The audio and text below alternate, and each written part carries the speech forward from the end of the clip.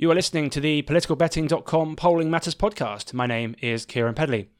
Well, it's Tory party conference this week and the Prime Minister is faced with something of a daunting in-tray. Theresa May looks to sell her Chequers Brexit plan to the party faithful. No easy task, whilst keeping an eye on what Boris is up to as well. But it's easy to forget, with all the hullabaloo over Brexit, that the next general election will probably, surprising as it might sound, be about more than just Brexit and the party leaders. There are other policy issues to consider too, one of which that seems to be rising up on the political agenda is housing. Now, one of our listeners, Steve Akehurst, who works for Shelter, got in touch last week to bring to attention some polling on this very subject that he thought might be interesting to listeners. I'm very grateful for Steve doing that. And it was also polling that was conducted by a good friend of the show, Matt Singh. Matt, welcome to Polling Matters. Thank you, Kieran. Good to be here. So we're going to talk a bit about this polling on housing because it's one of the things that I want to do on this podcast where we can is to try and introduce different topics that aren't just about Brexit and the usual voting intention and party leaders and all the rest of it. But before we get into this housing debate, I mean, you've been at Labour Party conference and Tory Party conference, haven't you? I mean, what's the vibe you're picking up from both of them?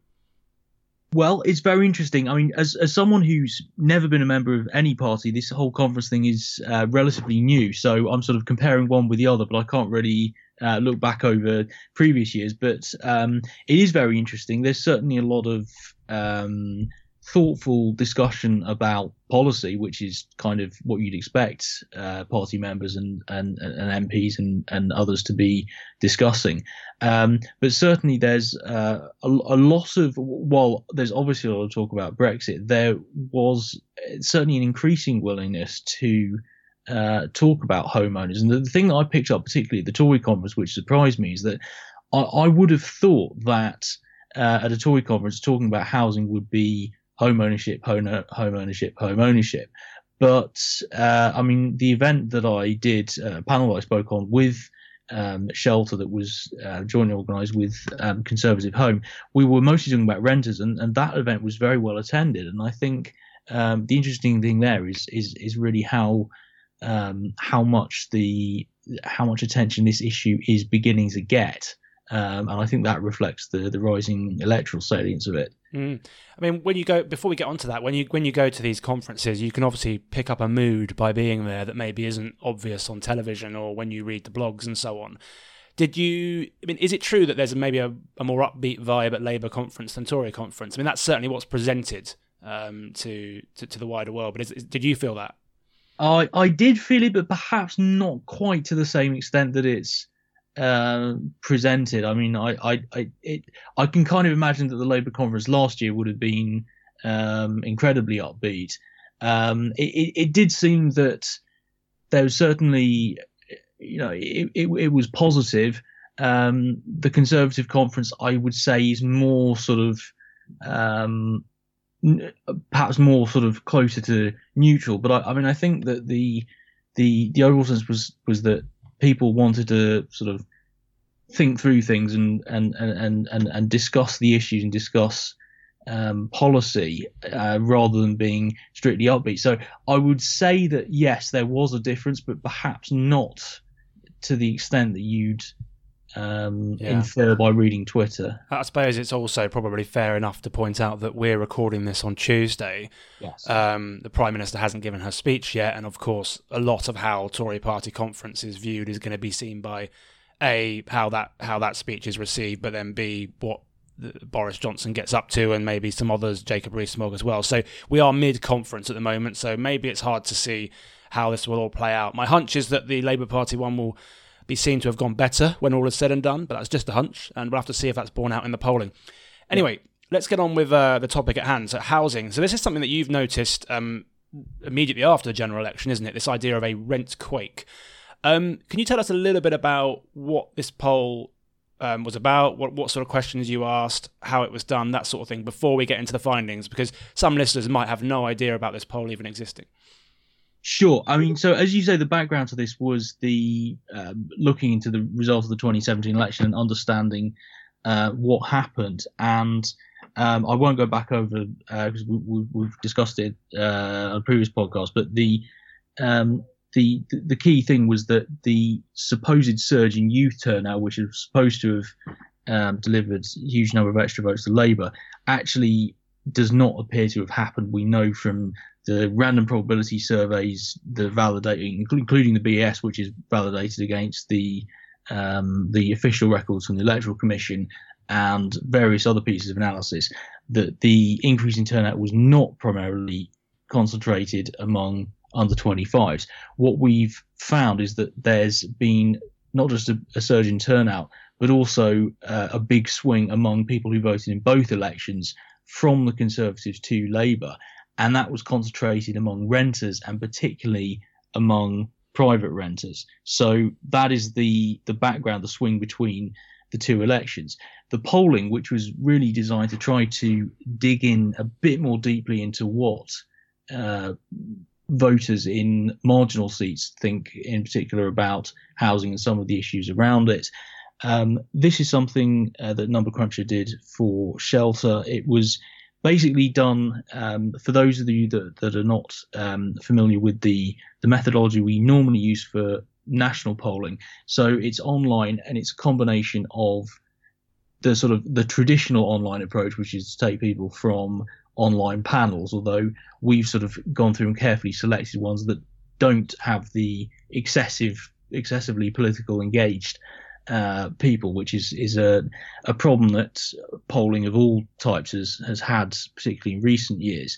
And then that's supplemented with what we call river sampling, which is interviewing people online but not through panels. So that's done in a variety of ways, whether it's from websites or social media and so on, to try and get the sorts of people who might be happy to answer a poll but wouldn't go and join a panel. So that's roughly how it works. There are some slight methodological differences with the way it was done in marginals, particularly because of the need to get people living in those specific areas, and obviously without doing the very sort of hit and miss approach of taking a national sample and then extracting it from it, you'd have to you basically have to use sources where you've got either accurate geolocation or postcodes on file. So we did. So when we say, sorry to interrupt, when we say you say the marginals, as it were. Yes. What do we mean by that for this specific poll? So for this specific poll, it was Labour or Conservative held seats in England that had a majority of up to 5%. So there were slightly more Tory seats than Labour, and most of them obviously were just straight Labour-Tory fights. There were 4 seats in there where the Lib Dems were in second place. So Sheffield Hallam was one, and then there were 3 Tory Lib Dem seats. So unlike if you're just taking a straight Labour-Tory batch of marginals, so the average result in these seats of the election was basically had the Conservatives a couple of points ahead. So it's almost exactly representative of the country in terms of the results last time. Right. So before we get into the numbers, I mean, I suppose a cynic would say, Shelter have commissioned a poll, and it shows that housing is really important. I mean, but before we get into the individual figures, I mean, what sort of steps did you take to try and make sure that you were getting results that were genuinely, not leading or that were that we think we can trust in terms of their findings? Well, this is done. This has been done independently. Yes, Shelter is the client, but as is the case with any polling, the incentive on the pollster is to get the right result and an accurate result that reflects public opinion, and any good client such as Shelter will appreciate that. So in terms of the 2017 result, we asked people how they voted last time. The results matched the election results almost perfectly in those constituencies. The same with the EU referendum result that we estimated for those constituencies.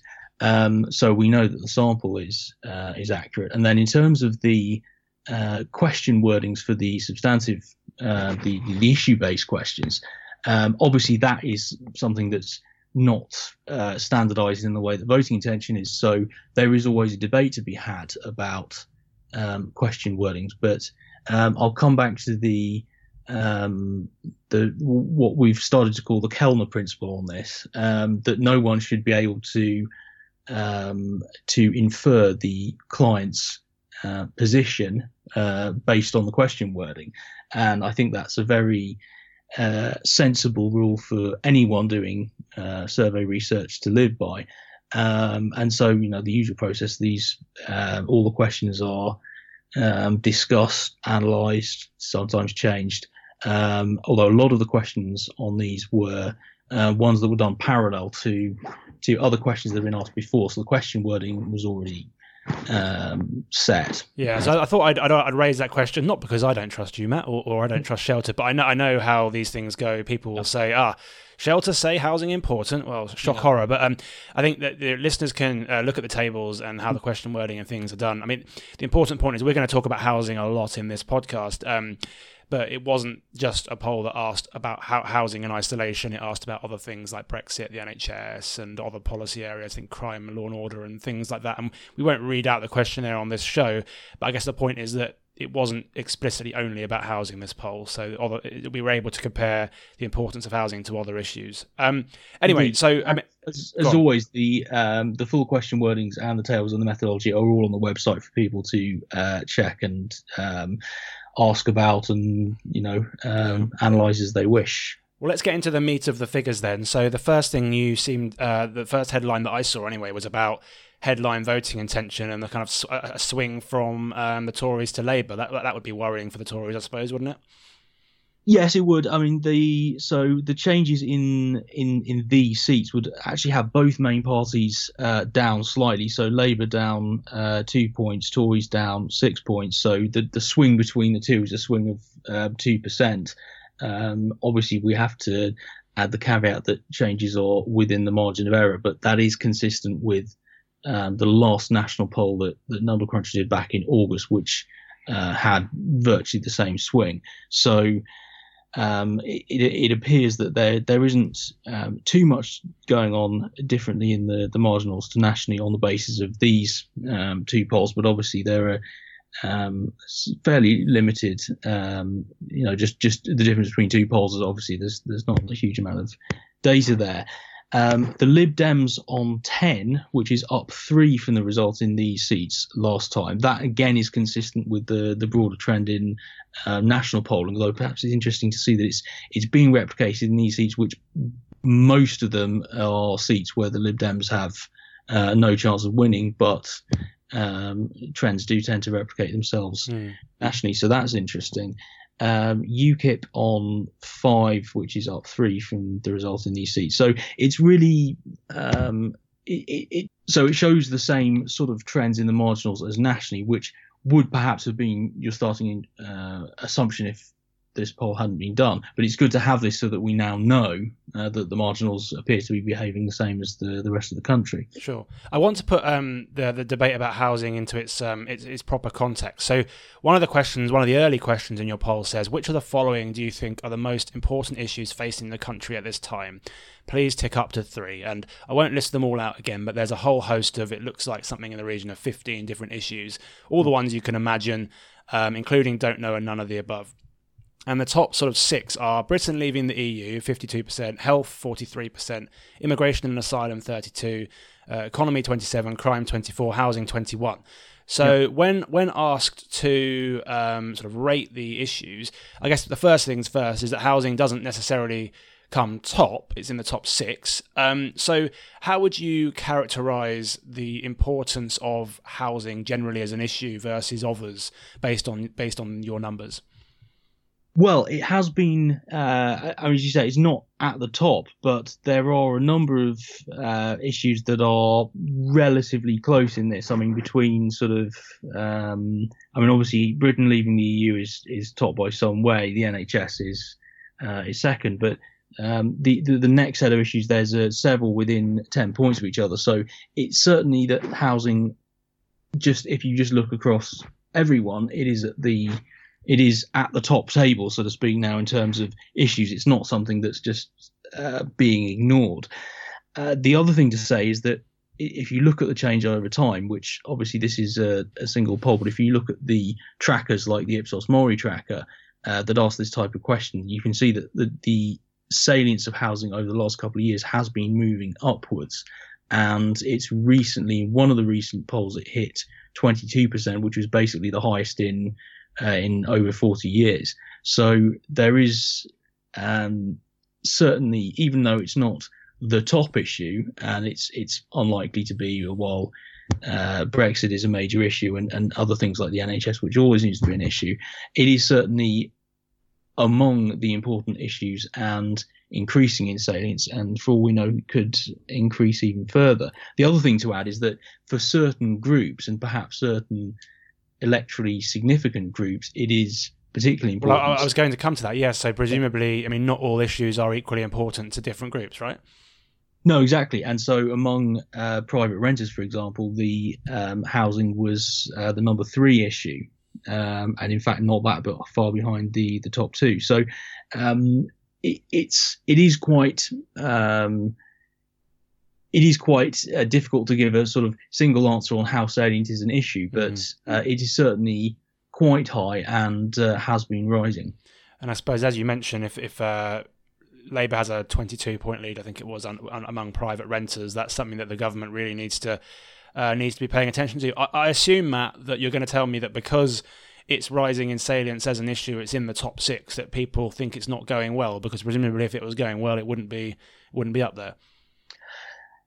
Possibly, yes. I mean, it quite often issues become salient when people feel they're going badly. So, for example, if you look back over history, the economy is generally what determines elections. But it only seems to be cited by people as a salient issue when the economy is going badly. So I think there's some truth in that, and likewise the immigration thing became a salient issue when immigration rose. So yes, I think there's some truth in that. Because I think in your poll you've got thinking about the country as a whole over the last 5 years, would you say each of the following have got better, stayed the same, or got worse? And on the cost and availability of housing, 67% think that's got worse over the last 5 years, right? And then where else have we got? We've got some numbers on do you think there's a housing crisis? I just need to dig those out. Yeah, to what extent, if at all, do you agree or disagree with the following statement? There is a housing crisis in Britain. 69% either strongly agree or tend to agree with that. So, I mean, but when you combine that with what I talked about earlier with the private, and you're the one that brought this to the public attention, that the lead that Labour has among private renters, this does feel like a real issue that Labour can make political hay with. Yes, it does. And I mean, I think in terms of the where the origins of this crisis came from, I mean, it has been the assumption over many years, really going back to the 1980s, that rising house prices are a vote winner. That goes without saying. No need for the discussion. And that was kind of the working assumption under the Conservative governments at the time, and then under the subsequent Labour governments, and then again under the coalition and Conservative governments since. And I think what's happening now is that because home ownership has started to drop, and people are staying in rented accommodation for longer, or in fact permanently in some cases, the fact that the not just the gap between earnings and house prices, and therefore the affordability of houses to buy, but also the other issues with the private rental sector along, such as the lack of security and the lack of legal protections and so on, and in many cases the poor quality of the accommodation. These are things that are starting to become more and more important to renters because they're staying in the houses for longer. So there are quite a few things driving the salience of it, and it's important to bear in mind that a lot of the younger graduate professionals, a lot of them doing quite well for themselves, the sort of people who would naturally have been Tory in the past and would long have bought their own homes in the past, are finding that they're not able to do so. A lot of them are moving further out of London, commuting further in order to buy, or sometimes even just to reduce their rental costs. And so it is starting to have a a disruptive effect in the sense that a group of people are not voting the way that they would naturally have done in the past because there's this particular issue of housing. And so it's a big headache for the Conservatives, but it makes it a very interesting issue to look at as an issue.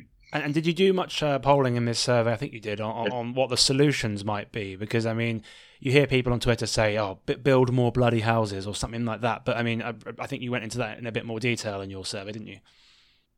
Yes, I mean, so there were a range of things. I mean, there wasn't anything as sort of how shall I put it? There wasn't anything as sort of obvious as build more houses, because I think that's kind of it's not the only thing that it's not the only solution, but obviously it's it's part of most solutions that are being suggested. So among the options that were in the poll, increasing the supply of houses for rent from councils and housing associations actually came top, which was quite interesting. So this is social housing, essentially. Social housing, and that was actually had the support of. I mean, there was very little difference by party in support for that, which is interesting because quite often you think that Conservative voters would be perhaps less keen on that, but actually there was no difference.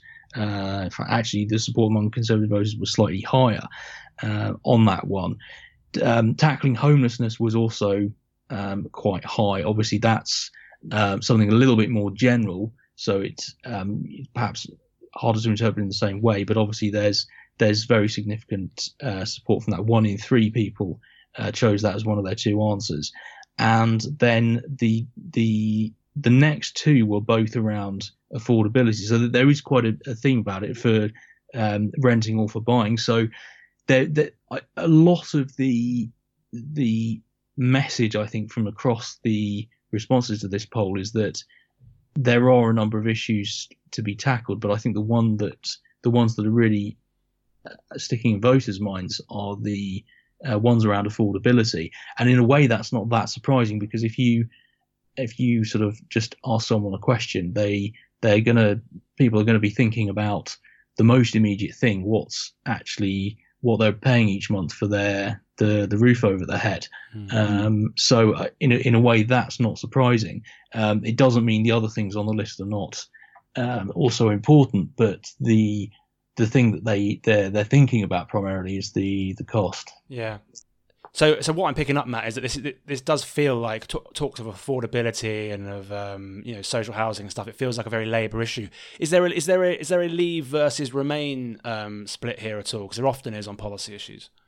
No, there's really very little at all. And I think the interesting thing is that I've found looking across various things, the same things on particularly things to do with the economy. So questions about austerity or about various attitudes to business and so on.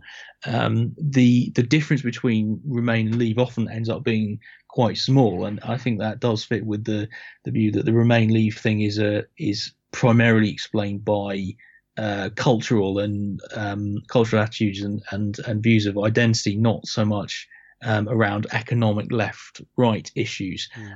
So in that sense, I'm not particularly surprised by the fact that it doesn't really explain much of the differences here. And people who are interested in some of those issues, do check out our podcast last week with Paula Surridge from University of Bristol, who goes into a lot of that in more detail, which was really interesting. And I highly recommend that podcast. Yeah, if it's allowed for me to recommend my own podcasts, I will do that. Recommend that one with Paula. Final couple of minutes then, Matt. While I've got you, I just wanted to get your general impressions on the polls, really, because there's lots of polling data being flying around, both related to people's votes and second referendums, but also just generally about the state of the parties going into conference season and coming out. I mean, this may be a broad question, but I guess it gives you the license to take it wherever you want. I mean, what is striking you in the polls at the moment? What are you paying attention to? What's interesting? There isn't. I mean, in terms of big moves, there are not really any overall big moves. There has in the last, I guess, polls in the last couple of weeks, and Anthony Wells did a blog post specifically on this. The differences between the widening gaps between what different pollsters are showing. Obviously, there is always going to be the margin of error on individual polls, although that's specifically about random error. And then you've got the systematic differences from between pollsters that result from different methodological choices or other differences in what they do. So that's what we call house effects. So there clearly have been some house effects going on. I mean, for example, YouGov has tended in the last few months to show bigger Tory leads. BMG has tended to show things a bit better for Labour. There has been in the last couple of weeks an increase in the divergence between what different pollsters are saying, and so we've had to quote the latest figures, we've had a 6-point Tory lead from YouGov and a 5-point Labour lead from BMG. Now, it's not clear to me whether that's random noise or whether it's conference season volatility just forcing the numbers slightly further apart, or whether it's perhaps something else. But my recommendation is always, when there is a particular event, of which conferences are a very good example, you really want to wait a week or so, for fieldwork wise, a week or so. So polls that come out slightly more than a week after, to really gauge where things have fallen, because apart from the fact that polls can have a genuine effect on people that wears off quickly, they can also have just noise that, for example, supporters of one party who think their conference has gone well might become more enthusiastic to respond to a pollster's email or phone call than people who didn't, and that doesn't actually reflect that affects changes in likelihood to respond rather than changes in actual public opinion. So there seems to be a bit of, I guess, stasis, but I'm not sure it's something we'd read too much into. And on the EU referendum polling, if we can talk a bit about that, I mean, it's interesting to see that John Curtis has launched this poll of polls in the same way that he did before the referendum itself. So this is a sort of a polling average of polls on a second referendum, and I think it's actually it's great that he's done that, and it's perhaps telling that he felt necessary to. I'm not sure. I'm not going to guess what his reasons were, but I think I am glad that he did it, because unfortunately, and I know you've been quite vocal about this yourself, there is a tendency for people on both sides of the debate to cherry pick polls that sound that suit their narrative, and that's a particular problem with Brexit, because especially with the wide variety of question wordings, you can get very different results. And if you're following people that you agree with, and they're retweeting polls that suit the side that you agree with, you might get a very misleading picture of where public opinion actually stands. So it is very good that that John Curtis is doing this, and it's something to keep an eye on. And in terms of what it shows, I mean, it has shown a very gradual shift of a swing of sort of 2 or 3% since the referendum result, so that Remain is now narrowly ahead.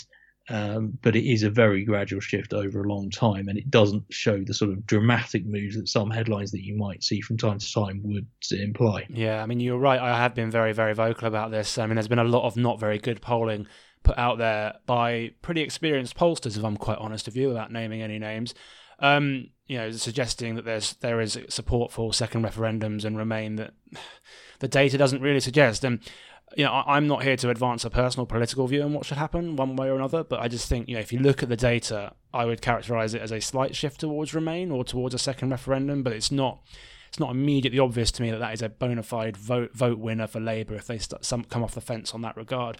I mean, I think an additional point I would just make while I'm here, so while I've got the floor, as it were, the best trend data to look at is trend data that has been asked in exactly the same way to the same audience over time. I was tweeting out last night some data from Ipsos Mori on the satisfaction ratings with the government's performance, which showed that more than 7 in 10 are dissatisfied with the job the government's doing running the country. The last time we broke 70% for dissatisfaction with the government was in 2009 under Gordon Brown, and you can be confident in that trend because it's been asked the same way, and therefore you can look at that data and say, okay, that's telling, that's really important. But when you're a sort of individual campaign group that's put out something for the first time ever, asked in a certain way to a certain audience, then it's less clear that that's an actual trend. And, it might be. Sometimes the outlier is right. I mean, I think you said that yourself, Matt, on Twitter the other day.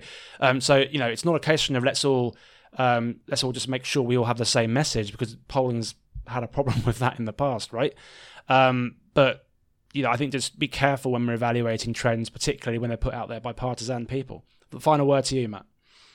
Well, absolutely. I mean, I think when there is often no single right way to ask a question or to do a poll, but when you are making comparisons and presenting them as comparisons, in this case, the comparisons at different points in time to give you a change over time, you need to be clear about where you're comparing apples with apples, or where there are, you can't make an exact comparison, but you can show things, and therefore you have to add the appropriate caveats.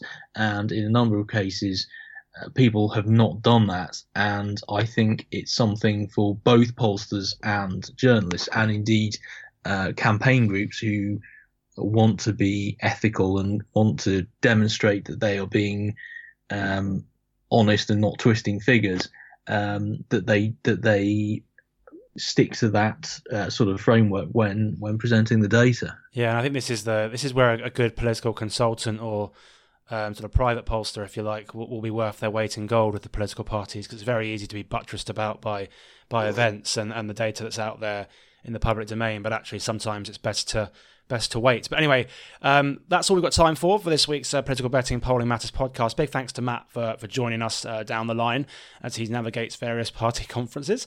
Always a pleasure for you to join us, Matt. If you like what you hear, please do share the podcast on social media, listeners. I know a lot of you have been doing that. It's really very much appreciated. We are trying to get more and more into the weeds of some issues beyond simply Brexit and the party leaders. The podcast with Paula Surridge last week was a good example of that. The one today, focusing on housing, is another good example of that. If there are other issues that you think we should be focusing on, get in touch, let us know. But anything you can do to share the podcast and help us spread the word, it's very much appreciated. But for now, thanks to everyone for listening, and enjoy Theresa May's speech this week. And we'll be back next week with some more episodes.